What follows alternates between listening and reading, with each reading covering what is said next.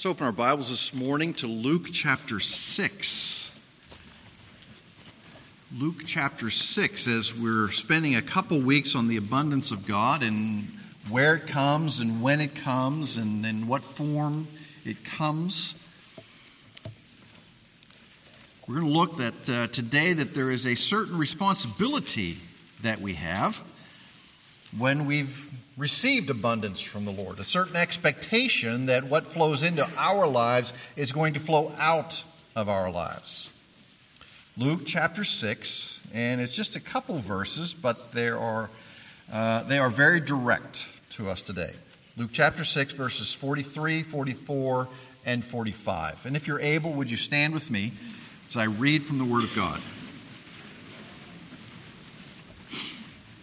Our gracious Lord, we ask that you would send upon us your Holy Spirit to give us understanding, so that our eyes would be open, so that the words on the page would not simply stay on the page, but they would penetrate our hearts, that they would open up all that we are to understand what you have for us and what you expect from us.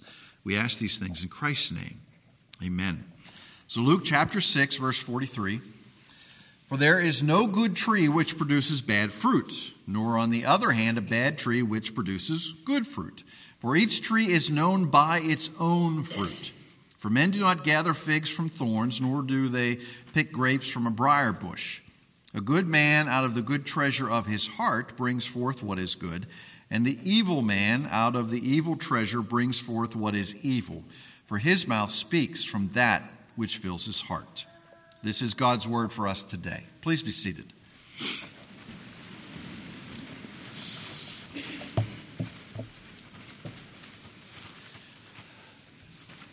When we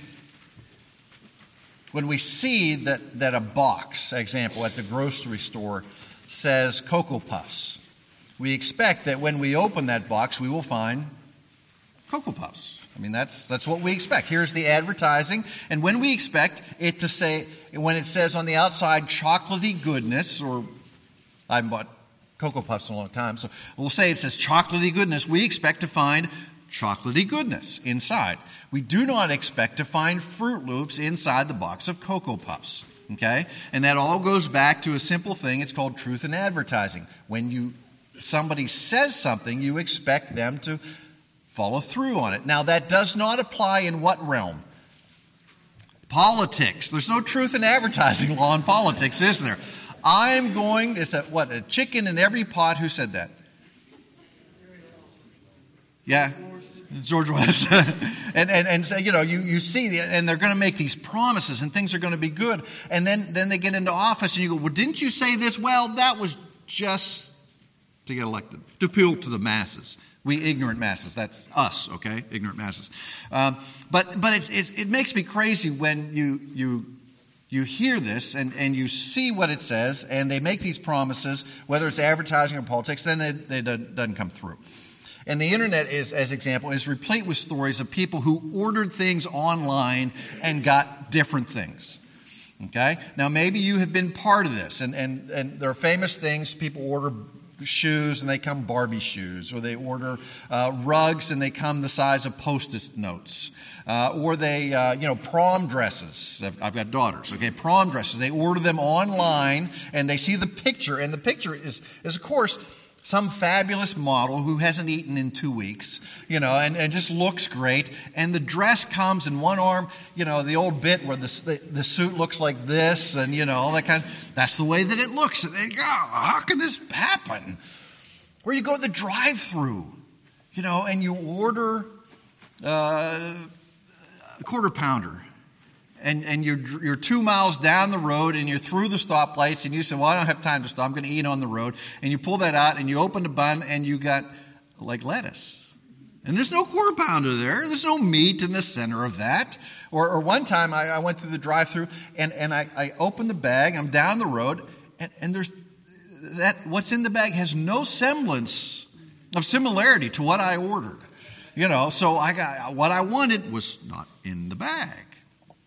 Okay? Now, there are expectations that what I see or what I hear will be followed through on.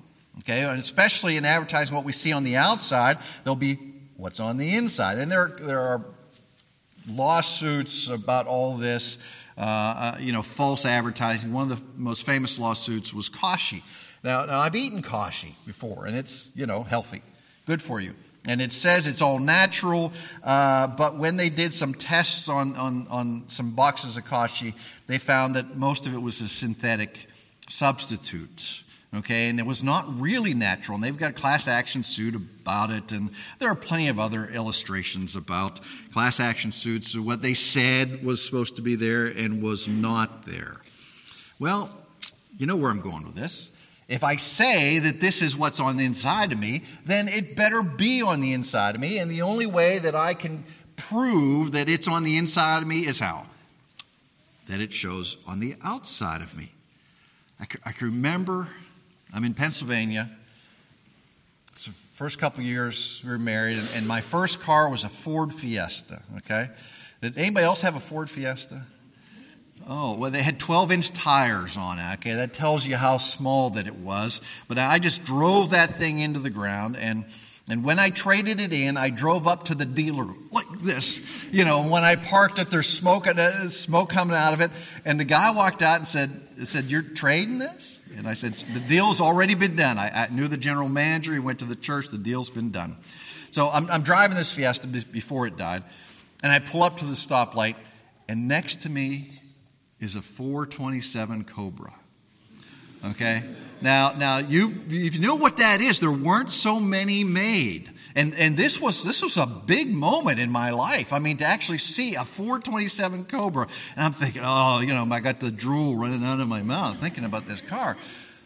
And so I'm going to roll down my window and listen to the 427 cubic inches of power that's next to my 1.2 liter Fiesta. So I roll down my window, and instead of hearing the boom, boom, boom, boom, boom, boom, I hear tick, tick, tick, tick, tick, tick, tick, tick. It's a kit car. Okay? It's a Cobra body on a VW Bug. I'm so disappointed. I mean, what crushed my hopes, my poor little heart, and So don't advertise that you're this super fast car and show me that you're a 45 horsepower VW Bug. So when the light turned green, I burned him right off the lawn.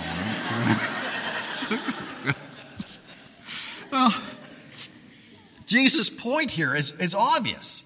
Don't tell me you're full of goodness and not show it. Because a good tree will show good fruit, and a bad tree will show bad fruit. Okay? And that's just the way it is. A tree produces after its nature. Let's look at verse 43 again. A tree produces after its nature. There is no good tree which produces bad fruit, nor a bad tree which produces good fruit. You can't go to a rotten tree and expect some sweet, succulent pear to be there. Okay? You go to a tree that is healthy. You go to a tree that has no disease on it. There you're going to find the good fruit. There you're going to find something that is tasty and sweet. But if you go to a tree that's crawling with insects that looks like the trunk is rotten, you're not going to find something really tasty there. See, every tree is known by its fruit, verse 44. And if you're looking for figs, don't go to a thorn bush, because a thorn bush produces thorns. A fig tree produces figs. It's just the way it is. Trees produce after their nature. The nature, their species, the quality of that tree can only be known by what it produces. The condition of our hearts really are invisible to everybody else. Now, the Lord knows the quality of our hearts. And I can come and I tell you that I just love the Lord so much, that He's done so much for me in my life, that it's just so sweet to read His Word and to be in the fellowship. And then when you walk away, I turned around and I said, "Did you see what that person was wearing? I can't believe they would go out in public like that." Oh, did the sweetness that I just say work out in its fruit? No. I produced bad fruit, and that speaks to my heart, because I can look good on the outside. What did Jesus say to the Pharisees? You're whitewashed tombs. Man, you look good on the outside, but inside of you, rotten and death. So you can talk, but sooner or later, what is inside will come out. And Jesus says, if you have really been changed, if your heart has been changed by grace and by mercy and by the things of Christ, if you are a new creation in Christ, it's time to produce. It's time to show that. And really, if we look at this here, look at verse 45. The fruit in particular that this passage is referencing is the fruit that comes out here. Verse 45, the good man out of the good treasure of his heart brings forth what is good. Okay, brings forth.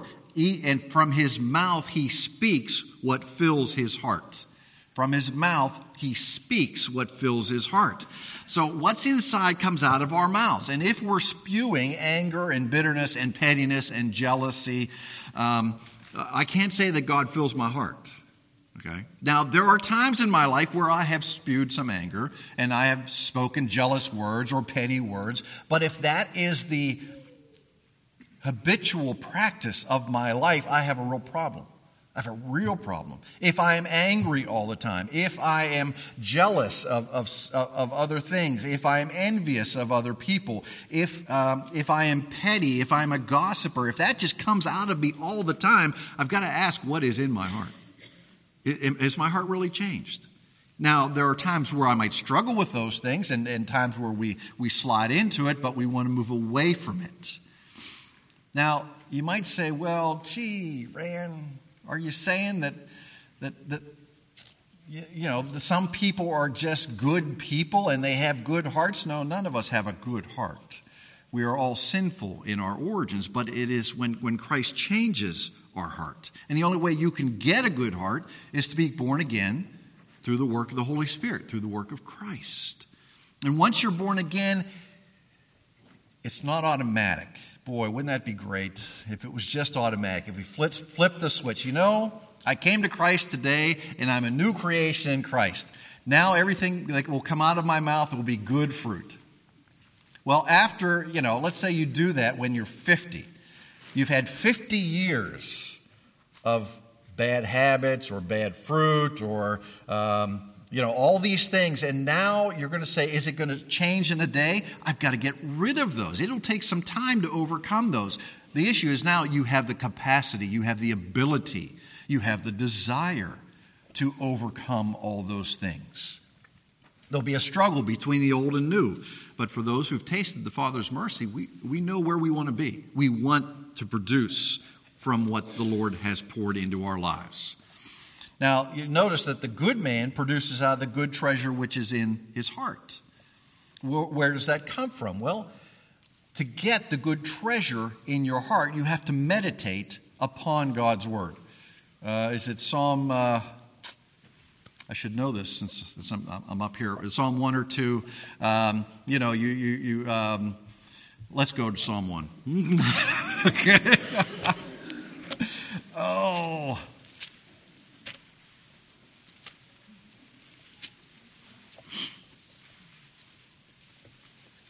Yes, it is Psalm 1 that we want to go to. Psalm 1. This is great. And this is how the book of Psalms starts off. This is the priority. This is where we spend our time. If we're going to have a good storehouse from which to draw or from which will flow the abundance of the Lord, then we have to meditate upon what the Lord has for us. We have to meditate upon His Word. Now, the distinction, when I say meditate, this is not some Eastern mysticism meditation. Okay, in Eastern mysticism and the types of meditation that are out there that are not Christian, the whole purpose is to empty your mind.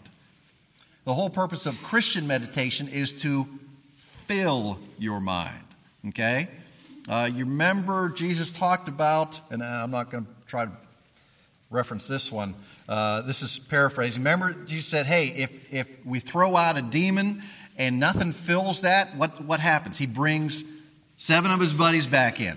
So you've got to fill your mind. An empty mind is a dangerous thing because it is open to almost anything. By meditating and filling your mind with the Word of God, then you build up this storehouse. Look at Psalm 1, verse 1, How blessed is the man who does not walk in the counsel of the wicked, nor stand in the path of the sinners, nor sit in the seat of the scoffers, but his delight is in the law of the Lord. And in his law he meditates day and night. The word meditates, if you remember, it's the same word that they use for a lion and the noise that the lion makes when he eats. Or how about a cat, since we don't have lions? The purring that a cat makes. A cat really likes its tuna, and it's going as it eats. That's the noise, the type of noise we're talking about. You meditate upon his law day and night. And what happens when you do that? He will be like a tree firmly planted by streams of water, which yields its fruit in season. When your storehouse is full by meditating upon the things of the Lord, then you can produce. Let's go to Philippians chapter 4. See, it's out of the abundance of the heart that the mouth is going to speak. And your heart does not get that abundance till you begin to fill it with the things of the Word. In the New Testament times, they had cisterns, and there are still cisterns around today, but they had overflow pipes on the cistern. And you could always tell what kind of water was in somebody's cistern by what was coming out of the overflow pipe. So think of your life. What's coming out of my overflow pipe? Is it the abundance of what's in my heart?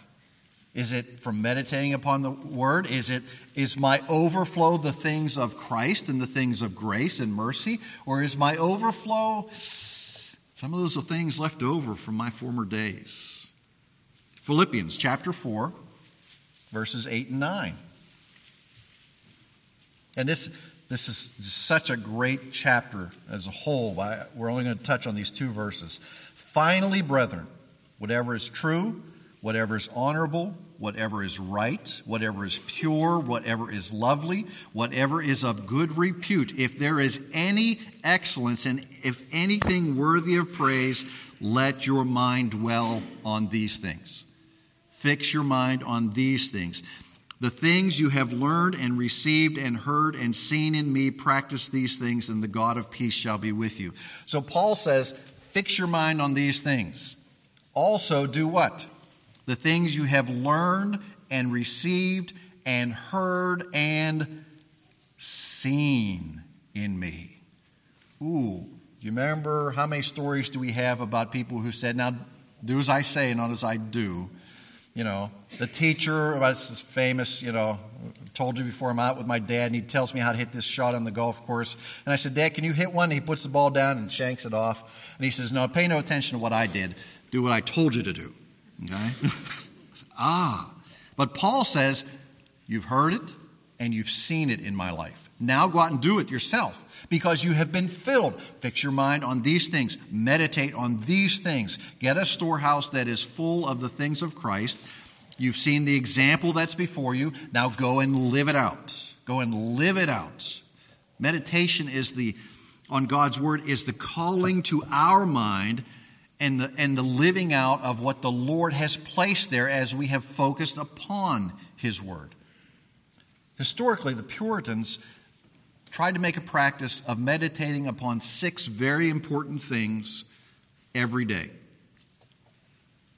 The majesty of God, the severity of sin, the beauty of Christ. Okay, the majesty. Fix your mind on the majesty of God. It's going to take you a while. It's going to take you a while to kind of grasp the majesty of God. The severity of sin. Oh, I really don't like to look at that. Okay? I know, well, what does Scripture say about my sin? What does Scripture say about can sin be in the presence of the Lord? No, there's a terribleness of sin. Fix your mind on the beauty of Christ. Go to the prophet Isaiah and read the chapters on the beauty of the suffering servant. Fix your mind on those things. So the majesty of God, the severity of sin, the beauty of Christ, the certainty of death. The Puritans didn't care about the taxes. They just cared about the certainty of death. Okay?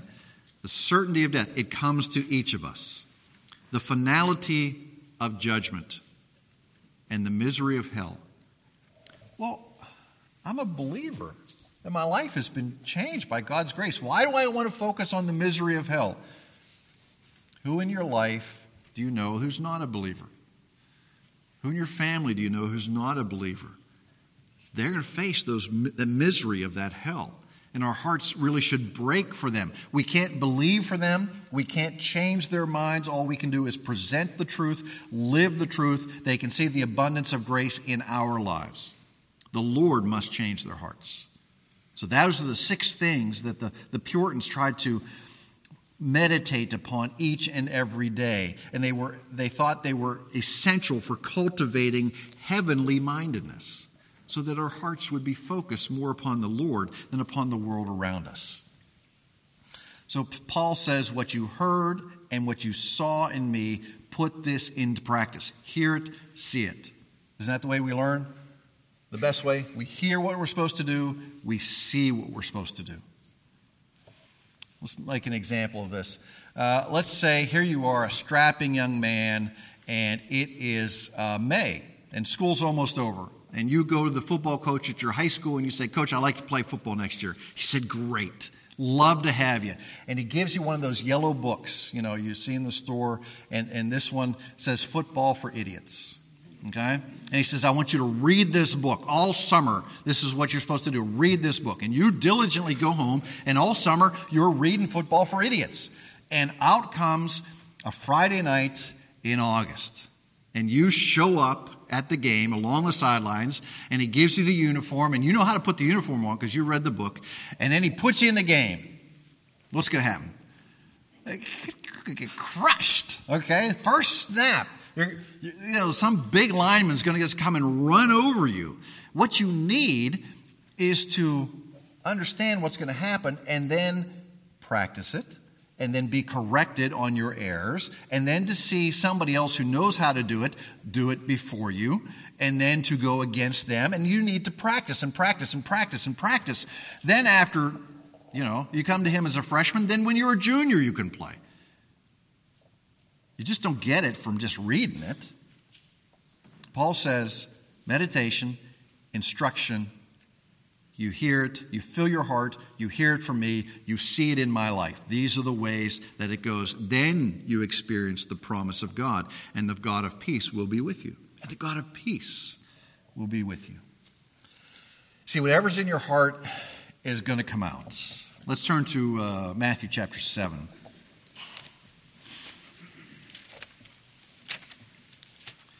A good man has a changed heart. An evil man does not have a changed heart. It's not his heart has been made evil. His heart is naturally evil.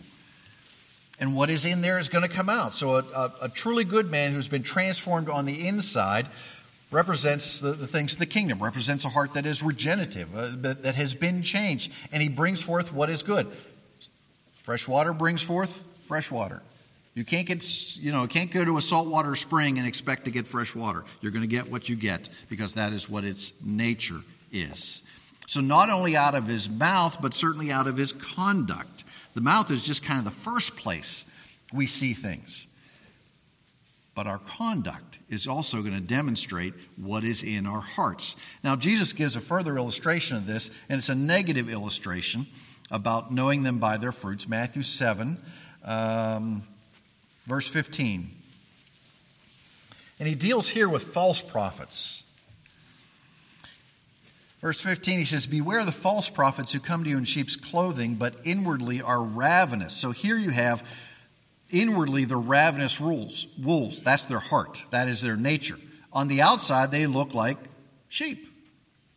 They look like the rest of us. You will know them by their fruits. Grapes are not gathered from thorn bushes, nor figs from thistles. Are they? And the answer is no, of course not. This is who they are on the inside. This is the way that they will be on the outside. Jesus says false prophets produce bad fruit. Good fruit's just not in a false prophet's nature. They can't produce it because they don't know it. So you have to be careful who you follow, who you listen to, who you read. Is this person a true prophet or are they false? How do you know? Do they say, this is the word's Lord? This is the Lord's word. This is what we need to adhere to. This is what we need to shape our lives to. This is the image of Christ, is what we need to conform our lives to, so that we become more and more like Him. People say, there's a group that says we need to meditate, and this is even within the Christian world. We need to meditate to open our minds to hear the Word of God, as if God has not spoken to us already. God has spoken to us very clearly already. It's right here.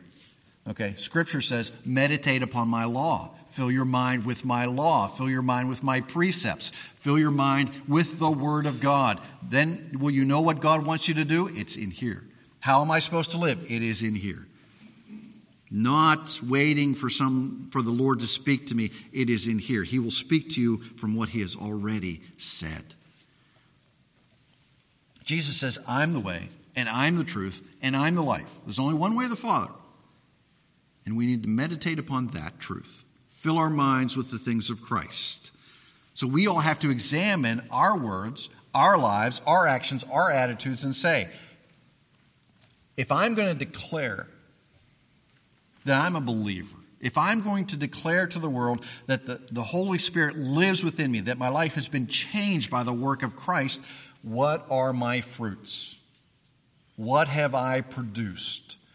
Now, have I produced perfectly? No, that's the answer. I'm going to answer that for you right now. You have not produced perfectly. You have not produced regularly. You may be more regular, but it is tough. We're battling against our nature. Now, Christ lives within us, and that sinfulness remains in our lives. It doesn't reign in our life, it remains in our life. How do we put it aside? By filling our minds, meditating on the Word of God. We produce in our lives what God has given to us. Fix our minds upon what God has given to us. Live out the abundance that He has given to us. Let's pray. Heavenly Father, You've given us an abundance. I mean,